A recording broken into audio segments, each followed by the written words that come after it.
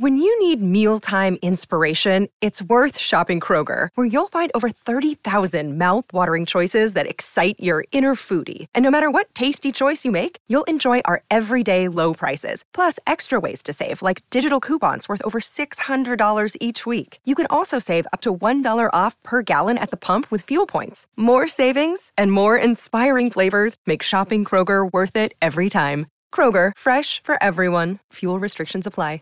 It's lunchtime at Tim Hortons, and we're serving up a special deal just for you. Our new $5.99 lunch deal includes your choice of any lunch sandwich and a side of crunchy kettle chips. Because what's lunch without a little crunch? And the sandwich choice is all yours, like a ham and Swiss, Chipotle chicken wrap, BLT, and more. Made to order just the way you like it.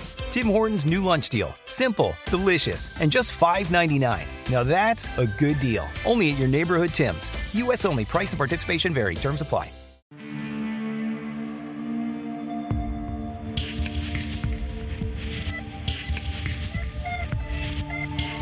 Welcome to the Deconstructionists podcast. My name is Adam Narlock. And I am John Williamson. And this is a podcast, if you've just recently started tuning in, or maybe you've been listening just a little while, the Deconstructionists podcast is a podcast that encourages you to live your journey as your journey, to live authentically, to not believe by proxy, meaning believe through somebody else, to let whoever gave you the inherited beliefs that you have, to actually engage those things yourself, pull them apart, formulate your own opinions, your own beliefs, and make it truly authentic. So we believe in a deconstructing in order to live an authentic spiritual journey, that we all have doubts, that we're not trying to convince you to doubt. We're saying that you already have doubts, and this is a safe place to bring those doubts and experience a level of anonymity, safety, grace, and then hopefully by hearing different perspectives, we will all grow in humility. Yeah, I would absolutely agree with that. I think what you will see once we get in actually talking about some of the resources that we used for our Bible series, you're going to see a kind of a wide variety of different thoughts and backgrounds and perspectives. The idea isn't to say, hey, this individual, N.T. Wright is the be-all, end-all, and that's the only way to look at it. Well, I mean, he is. Right, so, right. No, of course. I mean, but he does have the greatest voice in the world. Oh, jeez. Oh, look up his podcast. But, our idea is to give you as many perspectives as possible and give you a wide view. Mm-hmm. And so hopefully you enjoy some of these. We'll get talking about that. But this is our epilogue. This is John and I's little epilogue of the 3-part Bible series that we hope you guys really enjoyed it. We hope that John and I got some agitation going in that first episode, talking about just how to approach these old, ancient collections of writings and demystifying some of it, talking about genre and some big words like hermeneutics. Should I kind of explain that one, by the way, just a little bit? Because I think hermeneutics came up. We forgot to explain what it means. So. Well, no. We went through like the academic in the first episode. We went through like the sort of, it's the literal and literary and historical context and the blah, blah, blah. But Adam, what does it really mean? All right, so, dude, back in the day, I think I alluded to this in the first episode in the Bible series. I used to have a class that I would teach in college prep, and I would teach the Bible as literature. And I would talk about, exegesis and hermeneutics and genre and all these kinds of things. And I'm talking to like 11th graders, like in a not great part of town. And I had to like engage them. And so I was like, okay, how do I talk about how the context is really what hermeneutics is all about and how it's so important? And how do I get this across? All right, so this is what I would use. And you know what? I'd use this on anybody, because this is just, it was one of those moments where like everybody in that high school was allowed to like be on their cell phones. Oh no. In class, like nobody cared. Ugh. And so I'm seeing all these kids on their cell phones, and I'm trying to get them to pay attention to me. And I'm talking about the Bible as literature and hermeneutics. And so here was my definition of what this concept of hermeneutics and exegesis was. I was like, all right, guys, you've all at some point in your life, and John, this goes for you too, this goes for me, this goes to all of our listeners, at some point, you have had the situation come about, the embarrassing situation, the mortifying situation, where you click send on a text message and realize instantly that you sent that text to the wrong person. I did that yesterday. It's gotten all of us in a mess of trouble before. One of my buddies is like, was that for me? Yeah. Like, no, that was actually for Adam.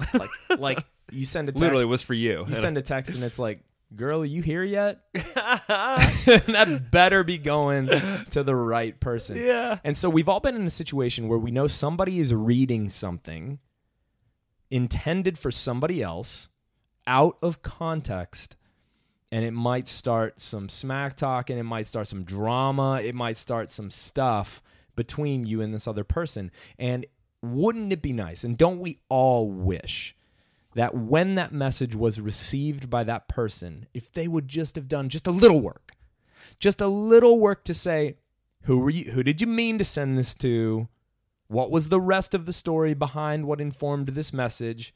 I'm not going to jump to conclusions and act like I know what you meant or what you're doing or what's going on or read my assumptions about who you are into this message. Let's forget about what I think about this message and figure out the best I can what you meant when you originally were going to send it to the person you were going to send it to. That's all we mean when we say hermeneutics and exegesis, that these collections of writings in the Bible had authors, human authors. They had human audiences. They were surrounded by human history and culture and context that informed and formed exactly what was supposed to be said, what was supposed to be written down, why it was written down. Was it answering a question circulating in culture? Was it history? Was it what kind of history? What genres and subgenres were there?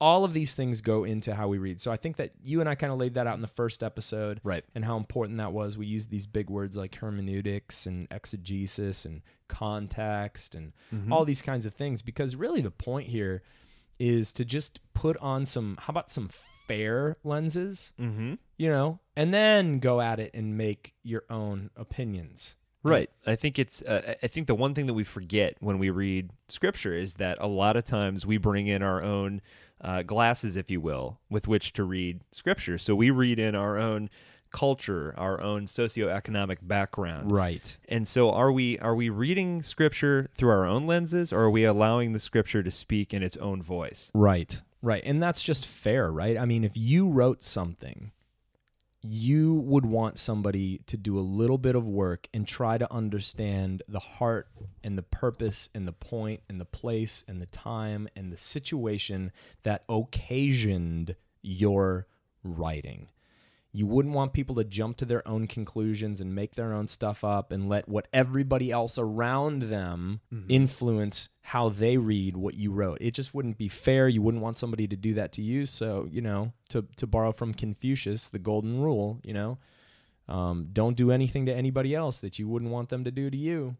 Right. And so I think even some of the subtleties within Scripture that we take for granted, like cultural practices in those days, like even today in some cultures, it's considered offensive to throw up the okay sign, because that means something entirely different to a different culture, right? So that's an example today. Yeah. Now we're talking about thousands of years removed. Right. We have to we have to do a little work, right? We have to do some work. So here's how we're going to do this. We're just going to kind of recap, give a few thoughts along the way.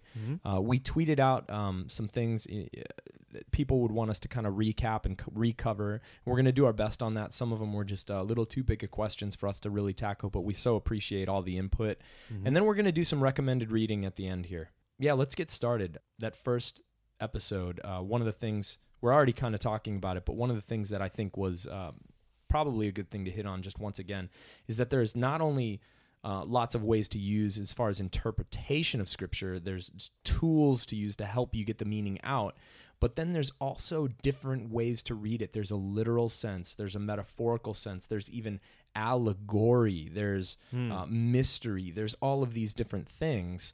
And, I gotta say it again, I think the biggest problem with how people have heard about Scripture, which makes them not want to read it. It's like, why would I want to read that? That is the craziest stuff I've ever heard in my life. That's why you should read it. I know. That's right. Seriously. But That's because this literal reading of Scripture, reading it all as literal, not having any room for what the early church fathers were very comfortable with, mystery, analogy, metaphor, all of these kinds of readings of ancient texts and spiritual practices were so common and so assumed up until about 300 years ago, the end of the 18th century, where you have this proliferation of logical, rational thinking coming out of Europe, coming out of the West, blending with different streams of thought. You had empiricism, you had the pragmatism coming out of the United States with guys like William James. You had John Locke, and you had Kant and his critique of pure reason. You had all of this unbelievably scrutinizing thought blending with the proliferation of modern observational science. All of these things up till this point weren't a problem for Scripture. People allowed things to be mysterious. They didn't care. It wasn't a big deal. There was lots of ways to enter into a text, allow it to envelop you in mystery and metaphor and wonder and big question marks. You didn't have to know. And then when science and rationality hit the scene and start to make a mess of things a little bit and make reason and observational science becomes the new god of culture, the Christians kind of retreated into their caves a little bit and started clinging to this new literal interpretation of Scripture because Scripture was their everything. The Protestant Reformation had just started a couple hundred years ago, if that, and one of the tenets of the Protestant Reformation was Scripture only, sola scriptura. They held it up as their main authority in life. And now all of these things were happening in culture, in politics, in science, that were looking like they were combating Scripture. And this literal interpretation of Scripture became king, and it's not the only way to read Scripture. Right. And a lot of historians, a lot of scholars argue that this literal factual interpretation of Scripture not only came about during the 19th and 20th centuries, but really started to become ingrained into the way that we view Scripture during the second and third generations after the Reformation started. These claims of infallibility were made and that sort of thing. But the historical metaphorical way of looking at Scripture, has been the predominant way of reading Scripture long before that. Right. And I think that's what we're trying to get people to see, is that there is a way of reading Scripture that unlocks a lot deeper meaning. Oh my gosh, layer Scripture upon layer. I mean, the endless possibilities. Like, if literal is the only chance, then you have to look at Scripture like a Scantron test. Right. And you better get you better take your number 2 pencil and bubble in the right answer. And when you get that sucker back, you better, if you didn't get it right this time, then you better get it right next time, because that's what it's all about, being right, being literally right. There's only one way to read it. And yet there's all these people that are arguing about that one way to read it. I like a little bit more of what the early church fathers, i.e. a guy named Origen, who was absolutely unbelievable. He was one of the most brilliant, influential thinkers in the early Christian scene. He had Greek and Jewish background. He was educated in Alexandria. He did midrash with the rabbis in Palestine. I mean, this guy was an absolute beast. He learned Hebrew. He was consulting with rabbis. He knew about Jewish lore. He knew about the Holy Land. He was Greek educated. I mean, this guy was just a beast. And he would talk about these different ways to read Scripture. He would talk about that it had a mystical meaning, and that in fact, initiates into reading Scripture were called mystees because they were initiated into the mystery of Scripture to be transformed. And so he would talk about it having a literal sense, which was first level, which you had to get that first before you could progress to anything higher. So once you got the literal sense, Origen said that then you would move to the moral sense. And if the literal sense was like the body, the moral sense was like the psyche. And then after that ethical guidance, you could pass to the end to the spiritual sense, which he called the allegorical sense, which would start to reinterpret all of life in this endless, wonderful journey of transformation. that is so much better than looking at scripture as like this stupid Scantron test that you've got to get right. I mean, and these were guys that were considered like orthodox, not fringe. Right. But nowadays that sounds fringe. Sorry, I had to nerd out there for a second. That's right. All right. So that was I think that kind of wraps up like the first episode. Yeah. And then we had the freaking awesome Dr. Timothy Mackey, T-Mac. Now, the thing about this guy... What an amazing guy. He has so much work out on the interwebs. You need to go to his website. You need to check out the Bible Project, the animated videos they're doing. But he just has lectures. Oh, man. For free. Oh. For free. For free. Go to timmackey.com. Yes. Oh, man. So the thing I want to point out real quick before we dive into this. Do you think we're friends with him? Would he consider us friends? I hope so, man. We might have to learn to skateboard. Dude, I'd be willing to do that. I used to inline.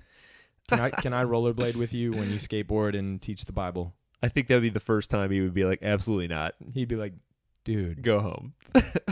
Go back to Ohio. He'd just end the call. But one thing I want to point out, though, about episodes 2 and 3, these are just really tiny snippets. Oh, man. Like, this series was not at all intended to be an all-encompassing thing. It was an appetizer. So we are going to continue to come back to Scripture in the future. Over and over. Like, let's keep in mind, we've only been going for not even 2 months. So, dude, I'm tired. Adam and I, by the way, figured out the other day, we sat down and mapped out. We took the last 2 weeks off, and we've just been resting. Yes. And we figured out that we are covered through the end of 2016. Yeah, we're into already. 2017. So we are into 2017. So we've got a ton of stuff coming, and we... Oh, especially since... You know what? I think I can say this, too. What's that? Dr. Shia is coming back. Oh, coming back. Oh, yeah. We've already got a Dr. Alexander Shia Part 2 in the works. Yes. It's booked. We're figuring out what exactly we're going to cover, but who even cares at this point? I don't care. If any of you guys have heard his Christmas talk on Rob Bell's podcast back in December, I mean, wow. Like, I cannot wait. But like I said, these are just appetizers. These are just little glimpses, little snapshots. So the idea is that, we're going to whet your appetite a little bit, obviously revisit, have these people back in the future, but also, we're going to give you the resources that we used. Obviously the Bible being number one. We're going to throw a ton of crap at you guys. So that's what this kind of epilogue is. It's like kind of right. Here's where we went. Here's where we're going. Here's right. some more ideas. We can only describe how delicious Jenny's ice cream is until you have to go get it yourself. Yeah. So that's kind of what we're up to. Absolutely. So, okay, so the Tim Mackey episode, I think a couple of things that stick out to me. Going back to mystery again, like this book, if you want to read it for what it says that it is, and right. not other people that kind of try to tell it it's something that it's not or whatever, because there are people out there that are like that, and you should read those people too. I'm reading one right now that I'm really enjoying that I think maybe has it wrong a little bit, but I'm still enjoying the perspective. But the mystery of the Bible is that it's this human collection of writings that's somehow also divine, or it's a divine collection of writings that are somehow human, and that you're not going to start to really enter into what it says it is unless you kind of try to hold that tension together. Just like Jesus is this really weird thing that it took the first Christians hundreds of years, literally, to start to learn how to figure out the vocabulary. How do we talk about this guy? Like, right. He's human, but he's not just human. Right. He's divine, but he was definitely human. Right. What the... Yeah. So, I mean, I think that was one of my favorite highlights of the Mackey interview, and how, don't look at Scripture as like this Old Testament kind of standalone, and then you've got the New Testament, and what do? Start with the guy that holds it all together. Right. The force that holds it all together, the Christ, Jesus, and use that as the way you approach the rest of it. Right. And we're gonna recommend some books and some resources to kind of help you do that, because if you're here and you're listening and you've never thought of it that way before, that's interesting, but you're also going, well, yeah, guys, great, but how the freaking crap do I do that? And congratulations, we don't really know either. we've got some suggestions, and we're trying, and it definitely does make a big difference. But it keeps you a lot further away from any of the quote unquote answers you might be looking for, because it's inviting you into a divine human encounter, a divine human narrative that's not meant to give you answers, but it's designed to like transform you, which is what all religion everywhere was always intended to do, inviting you into something so it's transformational. So Right. Anything else from the Tim Mackey episode that you wanted to double back on? No, I think just the main point that Mackey discusses both on our podcast and in some of his lectures that he's done recently, the fact that there are very human fingerprints found within Scripture that were left there intentionally. This is not a scandalous thing. You can see it there. It's right there in the writings, and it's this very, very real group of people describing their relationship with the divine. And it's beautiful, and it should not in any way take away from these truths and these experiences and these stories contained within. Because I think a lot of people who have thought they had a problem with Scripture in the past are like, wait a second, you're basing your life on this book that's so inconsistent and so paradoxical and so contradictory. And it's like, yeah, well, wait a second. Wait. Why is that a problem? Like, I used to think I needed to like defend that and say, "Oh, it doesn't have any contradictions, and it's completely coherent. I can explain every single one of those away." When the Bible itself is like, "Oh no, there's like a whole lot of crazy, irreconcilable weirdness in here." Because guess what? Humans wrote this. Yeah. Nobody got together and had like a huddle before time began and was like, "All right, here's how we're going to lay out Scripture, man. Like, you take this and you take that. You better dot that I and cross that T." I mean, it's human. It's messy. It doesn't make sense sometimes. Well, and once you realize, too, that this did not start out as a book, that these were collected at some point throughout history into one book. Right. But they started out as just, different authors writing in different genres. Right. Like, dude, I didn't even know until not that long ago that there is a genre called apocryphal writings. Yes. What? Yeah. Just a form of writing. It's wacky. Just about, like, that's extremely metaphorical. Yeah. And just describes, the end times. Yeah. It's like apocalyptic apocryphal. Yeah. Like, that's in there. big fancy $10 theological words like eschatology. Right. Make me feel like a big guy. Yeah. So, okay. Good. That was Tim Mackey, and he said he would also come back as well. So maybe we can just do another round of some cool stuff there. But then, Alexander Shia. Guys. Alexander freaking Shia. And taking us into this, he really pulled in the idea of myth coming from, Jungian archetypes when he was educated at Notre Dame, and Joseph Campbell and the hero's journey. And if you guys don't know anything about Joseph Campbell, first place to start, just pull up, it's literally on the Star Wars like fan page, the interview with George Lucas and Joseph Campbell about how when George Lucas got exposed to this guy's teachings about how there is this archetypal hero's journey that has been present in every culture, every spirituality, every mythology, every religion since the dawn of time. Yep. And how that actually makes a difference. He brings this stuff in, and he only talked about the Gospels a little bit. Like just a taste. Just whet our appetites just a little bit. And so looking at these Gospels as witnesses to a transformational journey that we are invited into, not something to dissect like a historical biography and, pinpointing when did this happen and who said what and where and how and when. And no. But instead, that these Gospels, Dr. Shia would point out that they were written to answer questions about a journey that we are all taking part in. Right. And the thing that I loved about it, though, is that his idea of these four paths also kind of speak to one of the biggest questions that a lot of folks have, both religious, non-religious, and that is, what about these discrepancies within the four Gospels? Right, exactly.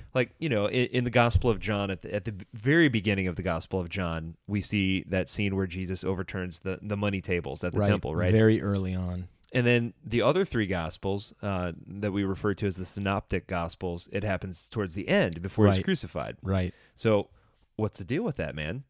But with Shia's four paths, what he's saying is like, look, the authors and the people who were involved in the canonization, basically the selection of which Gospels would be included, not only knew that, they didn't care. That wasn't the point. They took liberties on purpose because their point was something higher than autobiographical reporting. They had communities that were starting to experience the transforming power of what Shia calls the Christ. This resurrection, spirit, invitation, whatever. I mean, words start to fail when you start to talk. But a whole community that was completely diverse, not tied to blood, not tied to religion, not tied to geographic geocentricity, but all tribes, all kinds of peoples, all colors, all classes are being transformed and starting to share things and starting to experience this freedom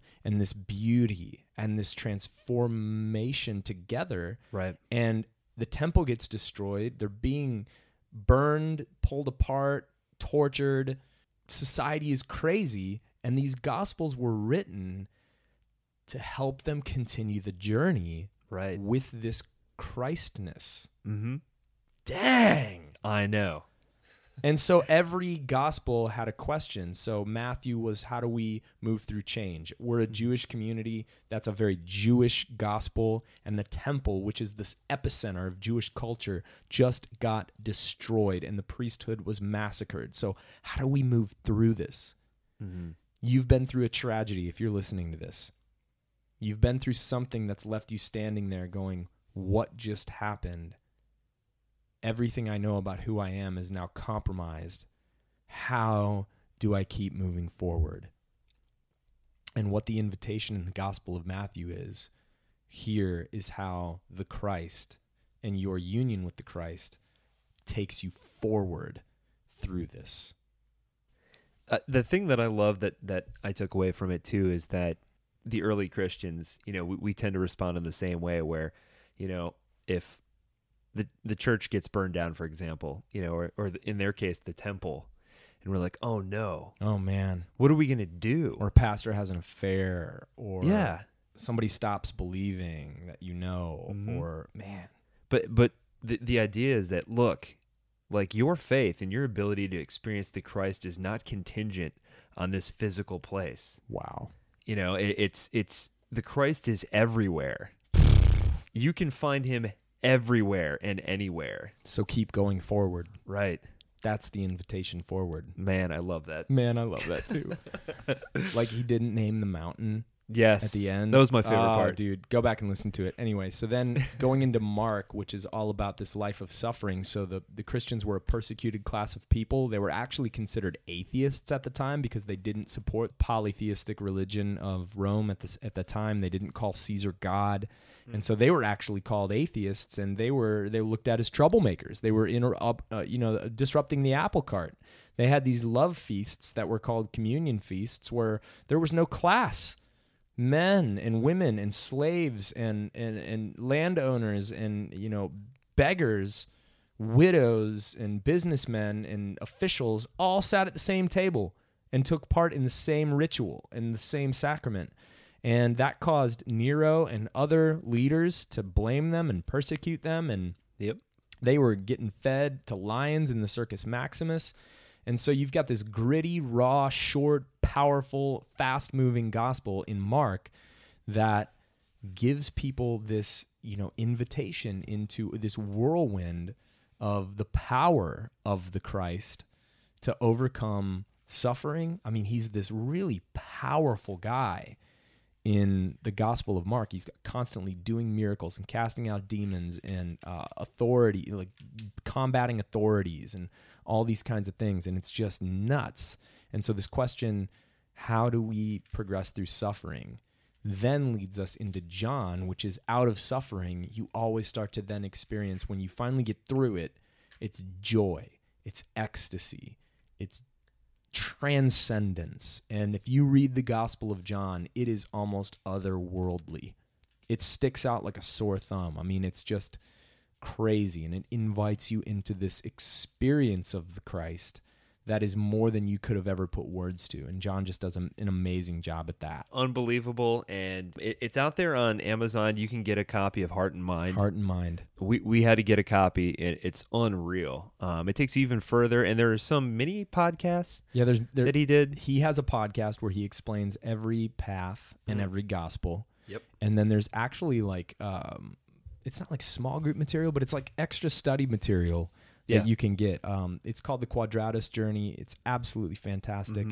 And yeah, check out the Dr. Shia episode. And man, what a fun series. Super fun. The Bible episode has been. I just have one thing that I want to say before we get into the recommended reading. Yeah, go for it. One of the things that I've noticed that I just want to just kind of lovingly challenge. So we're doing this podcast, and you and I are sitting here because we want to deconstruct the way we see things. We want to invite lots of other perspectives in. We want to hear and see things different and let whatever is actually leading all of us and holding all of us up, call it grace, call it the Spirit, call it Christ, call it God, call it the universe, whatever you want to call it. We want to engage authentically with that and not believe by proxy, not let our pastor believe for us, right? Not let the papacy just believe for us, not let our parents believe for us or our friends believe for us, but you do the work. It's your journey. It's your life. The breath is going in and out of your lungs. It's your heart that's beating. It's your context. Like, own it. Okay, so mini rant. So one of the things, I'd love to get your thoughts. One of the things that I see happening, just a little bit, and I'm guilty of it too, is a new kind of belief by proxy that I'm seeing in this obsessive reading that you and I both do, tons of podcast listening, all these kinds of things. You start to collect almost a new stream. True. You start to collect a new stream, and you start to almost let it journey for you in new ways. So, for example, we're doing a Bible series right now, right?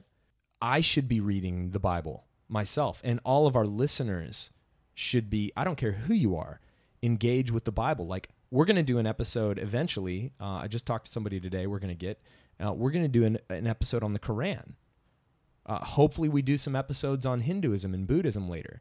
And it would be a travesty if all I did was listen to a couple podcasts, read a couple footnotes and a couple books, and didn't actually engage with the text itself and look at it and let it wash over me and encounter it and wrestle with it and engage with it. Because then all we're really doing is a new kind of belief by proxy. Right. And it makes me think of that scene in Good Will Hunting that everybody loves.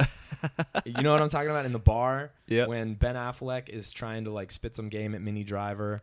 Yeah. And the Harvard dude with the ponytail who's real smug and condescending comes up to him and he's like, "What class was that?"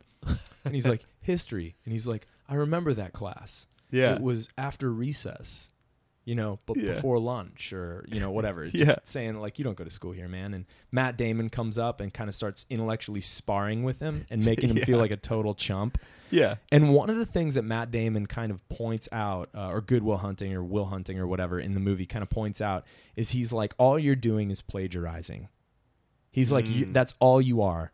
That's all you do is you collect things that other people have said and pass them off as your own material. Yeah. You're not actually doing the work. Do you have any original thoughts on this, or do you just want to plagiarize it all for us? Right. And man, like when I was doing all this work, John, like that, I just recently saw that again, and that convicted me. And I'm like, I got to be careful that I'm not setting up a new kind of belief by proxy, a new kind of plagiarism that acts like belief, that acts like a spiritual journey, but it's really not, because you're really not doing the work of reflection, contemplation, engaging with the text, right, and allowing it to change you. You're just collecting opinions and using them probably to protect that same ego that has maybe just gone through a little bit of a change. So I hope nobody takes offense by that. I just want better for everybody. I want us to actually be as authentic as I know we all can and be changed by the compassion and grace and humility that comes with that.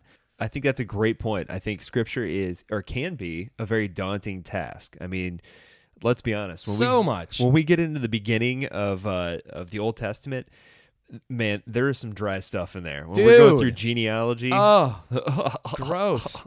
I'll be honest. I probably skipped through that part. I read 1st and 2nd Chronicles instead of taking an Ambien. Fair point. Yeah. But, I mean, there are portions of it that are difficult. It's going to take some work, but I think the payoff is huge. I think there are resources out there, some of which we are about to give you, that will help you kind of pick through it. And like I had a conversation with a friend not too long ago. Yeah, I said, it can be difficult, and it definitely is work, but it's worth doing if you want to pull out the correct meaning out of it.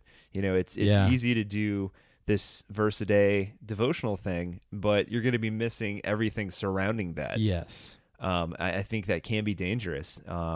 So yeah, I would just encourage people out there there's some really great Bible plans. In fact, one that I would pitch that you got me tuned into was the one put out by The Bible Project with Dr. Timothy Mackey. Yes. Super fun. It breaks it up in bite-sized chunks, and then at the end you get this really awesome, high-quality animated video with Dr. Mackey dropping sweet knowledge on you. Oh, man, he's so good. And his partner, I mean, just does phenomenal animations, and so I cannot recommend that enough as just a resource to kind of like some of the things that are super, super dense. They just have this really great way of breaking it down in this really easy to understand type of way. Oh man, they do such a good job. That is a number one resource. And then what Dr. Mackey recommended is his number one resource was John Salehammer's little compact commentary. So and good. The reason you want to use a commentary is it's just like having at least one, even if it is only one, just teacher, sage, wise person, right, chilling with you, ready to spit some wisdom at you when you read that passage and you're like, say what? You can crack that little green sucker open and just at least get a little light thrown on it from a guy who is so deep and so cool. Yeah. And it's the compact version, so it's adorable. It's so cute. It's really cute. We both have the same version. So there's that. I'm going to throw out another one. I'm currently reading a book that isn't really a Bible resource, but it got me realizing that she has a really great Bible resource, and I've looked through it as well, and I do recommend it as just another outside perspective. Karen, you pronounce it Karen, even though it's spelled Karen, Armstrong. Ooh, I did not know that. Is a historian. Yeah, I know. Bill Moyers helped me with that one. Even cooler. Yeah, Bill Moyers helped me with that one. It is cooler. And she is just an incredible historian of religion, Oxford educated. We're going to try to get her on the show. Karen, if you're listening, which we know you're not, please come on the show. She's not a Christian, but she's absolutely fair, and she's wonderful. And she has the Bible, the biography. She wrote a biography of the Bible, and a lot of what she says is coming from multiple different perspectives, and she does a great job distilling it all, and I can't recommend her highly enough. I'm going to recommend one more, since this is a podcast about deconstruction. Indeed. One of the kind of fathers of deconstruction is Derrida, and he started this kind of stream of pupils that has led down to, because he actually only just died, and I think in the 80s, late 80s, early 90s. We just missed him. Oh, just missed him. We should have started this podcast 25 years ago. When we were 12. But down the line, a philosopher named James K.A. Smith has a book called Who's Afraid of Postmodernism? And chapter 2 in the book is a look at Scripture from a deconstructionist point of view. So some of you are going to find that really, really interesting. And the chapter title is Nothing Outside the Text, ? Derrida, Deconstruction, and Scripture. Highly recommend that. Take a look at that. It's just going to give you some more perspective on Scripture. What else you got? One of the books that I found extremely useful, and I've really grown to just really enjoy this guy as a scholar, is Marcus Borg. I read a couple books actually. One. Dude, you're a Borgite. I kind of became Yeah. I've knocked out a couple. You got me started on him, man, and I love him now. Dude, he's such a just gentle, warm hug. He's fair too, and he's brilliant. So good. And what's interesting is even though he's definitely more on the liberal end than like say an N.T. Wright, these guys were like very good friends. And I can almost visualize them having tea and like the Inklings, just kind of sitting in a each pub. other. Yeah, sitting in a pub. Be like, I don't know about that, dude. Well, I don't know about this, and then just having a great time together. Speaking in language that we don't understand. That's being way smarter than we'll ever be. From Middle Earth or something. Yeah. A lot of thys and thous. But he wrote a book called Reading the Bible Again for the First Time, Taking the Bible Seriously, but Not Literally. And he really breaks down the historical metaphorical approach, just really goes into the fact that the Bible is written in a multitude of different genres. And just really, I mean, for me, the last chapter was this just frosting chapter where it was about breaking down the metaphors used within Revelations and just kind of... Man, it was so beautiful in the way that he just unlocked that for me. I just stay away from that book. I'm not going to lie. Revelation, I mean. Yeah. Just scares the crap out of me. You got dragons eating babies and weird crap happening. Yeah, you read that last chapter of the Borg book, and it definitely takes on a whole new meaning and very interesting. But also a book that he wrote called The God We Never Knew is also another good one. Another one that if you have a hard time getting through this dense textbook type stuff, Jesus Wants to Save Christians is a book that's a really quick read that I think you and I both read at one point by Rob Bell and another gentleman. I can't remember the other guy's name, but very, very easy read. Very quick to get through. Yes. Kind of a high level overview, but kind of talks about, again, reading things within the context of metaphor. And then if you really want to get out there, way out there in the wing, Rescuing the Bible from Fundamentalism by John Shelby Spong, Bishop Spong. Definitely. He's out there. He's out there, man. But I can't lie, I really enjoyed reading it. Dude, no, it there's was good fun. Stuff in there, man. That it's silly to say, this is the only thing to read. That we're trying to oppose that line of thinking. Right, and Adam knows that I really enjoy just reading. Like, that's what I love about you, man. This rainbow, this broad array, kaleidoscope. I know, yeah. So it's good, but yeah, so good. I think you can learn from everyone. All right, I'm going to drop something totally esoteric on you guys, and I love this. I don't apologize. Do it. If you want, one of the things that Dr. Mackey was talking about is, so Jesus was this really incredible person that not a lot of people have a problem with, and they really find him pretty attractive. They just wish that more people actually looked like him, that claimed to follow him. And if we could actually read Scripture through the lens of Jesus, and theologians call this Christocentric reading of Scripture, and one of the best books that I've ever read on this is by a theologian named Edmund P. Clowney. And we'll put that in the show notes. But the book is called The Unfolding Mystery, and it's specific to the Old Testament because Jesus is pretty obvious in the New Testament, but discovering Christ in the Old Testament. And it essentially is just a look at what theologians call typology, that there were these hints of the Christ, these types, shadows, symbols, not necessarily allegory, but almost like metaphor for this is what we need, and this won't do, that didn't work. And it actually is, an anti-point pointing to what we do need. So, all these kings failed because we need a true good king. That would be a Christocentric reading of like kings. And, all these prophets didn't work because we need a true prophet. And all these priests just had to keep offering all these sacrifices because what we really needed was like a true priest and a true sacrifice. So there's this it almost feels like you're reading the Bible in like this code. But as a Christian, we do read it differently than the original like Jewish and Hebrew people read it. So pretty just weird book, just a really weird, esoteric, unique perspective that I found a lot of peace and hope and comfort in when I was struggling with what the heck do I do with this wacky Old Testament?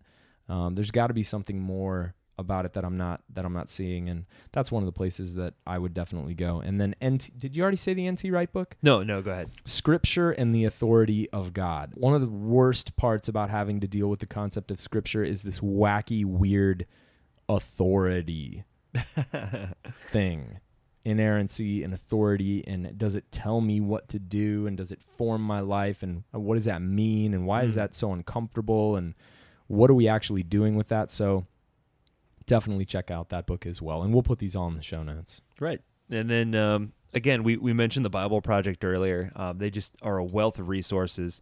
And then the other two that I would recommend, highly recommend, a very short book called Struggling with Scripture by Walter Brueggemann. Oh, yeah, and we're going to have Dr. Brueggemann on. Oh, are we? Well, eventually. I'm we're going to get him. We're trying. Yeah. Dang it. It's too late now. You can't take it back. And then followed by another book by a guy we will definitely not have on the show because I'm pretty sure he's dead. The Prophets by Abraham Heschel. Oh, yes. So if you now really just read everything Abraham Joshua Heschel has ever written. Just an expert on Old Testament. Some very thick books, but oh my gosh. Like if you look at any Old Testament scholar, like almost every single time in their footnotes, they're pulling from Heschel. Man, they're incredible. One last one that I'd like to bring out from a Jewish perspective. Robert Alter, Jewish scholar, writes about how to read the Old Testament, how to read biblical narrative. It is a unique ancient genre, and you can get his books at Barnes & Noble. He is very, very revered, very respected Jewish scholar, Robert Alter, and Robert Alter is just fantastic also. Some great tools and resources there. So I think that's it. That's our epilogue. Nice. So hopefully you guys enjoyed it. Like we said before, we are definitely coming around for multiple more laps on this topic. We've got to do more. There's so much. We got to hit Paul. Oh, yeah. And we're gonna get discussing this stuff, but don't worry, we're also working on. We figured Jesus probably deserves his own trilogy, the Jesus trilogy. So that's one we're definitely working on, and we're kind of waiting. We have a couple people in mind that we would really like to do. At least 2 of those episodes. We got some science episodes cooking, some philosophy episodes cooking. We've got some really, really cool guests coming on. Our ongoing artist and musician series is about to kick off in a couple weeks, and we've got more to follow. Yeah. So that's going to be really cool. A little different flavor, I think. Oh, yeah. That's going to be all over the map. It's just... whoever we sort of get led to and agree to do it, we just think that art and music is such an important part of an authentic spiritual journey. It does something that words can't. Right. And so artists and musicians are very important to what we do. So outside of that... Yeah. You guys think of anybody that you would really like to see on the show? Continue to bug us on Instagram, on Facebook, on Twitter. And feel free to bug them as well. Yep. We actually have had a couple guests who have agreed to come on the show.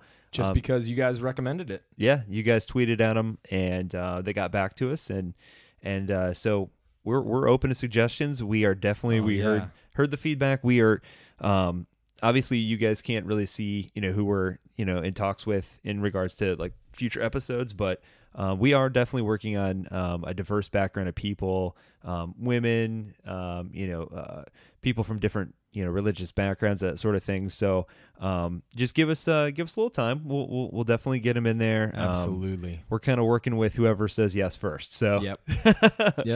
So, but there are some really cool guests coming from some very different backgrounds that we're really super excited about to share. So hang in there. You're going to see some new stuff coming your way very soon. And again, thank you guys all for bringing your openness and your doubts and your disbelief and saying, you know what, I'm going to keep journeying and I'm going to be open and I'm going to be honest. We love the feedback and the emails that we get and the support. Thank you so much to our generous donors. We really can't do this without you, without probably risking divorce because it is expensive.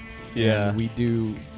have to buy books and equipment and, there's just so much that goes into it. So any small gift, if you want to go to www.thedeconstructionists.com and click donate, 5, 10, 25. Thank you so much to everybody that's already donated. We love you. We feel like we're all in this together, and this is such a cool space that you guys have allowed us to create and invite you into, and we don't take one moment of this for granted. So please forgive my over-enthusiasticness when I interview these people. I can't help it. I'm a pure extrovert, and I love it so much. This is all so exciting for me. So thanks for dealing with us on that and all the little glitches with sound. We're still figuring this out. We're rookies, but you guys have been so patient, and we love you. So that is the epilogue to the Bible series, and we are the Deconstructionists. My name is Adam Narlock. And I'm John Williamson. Keep deconstructing, everyone.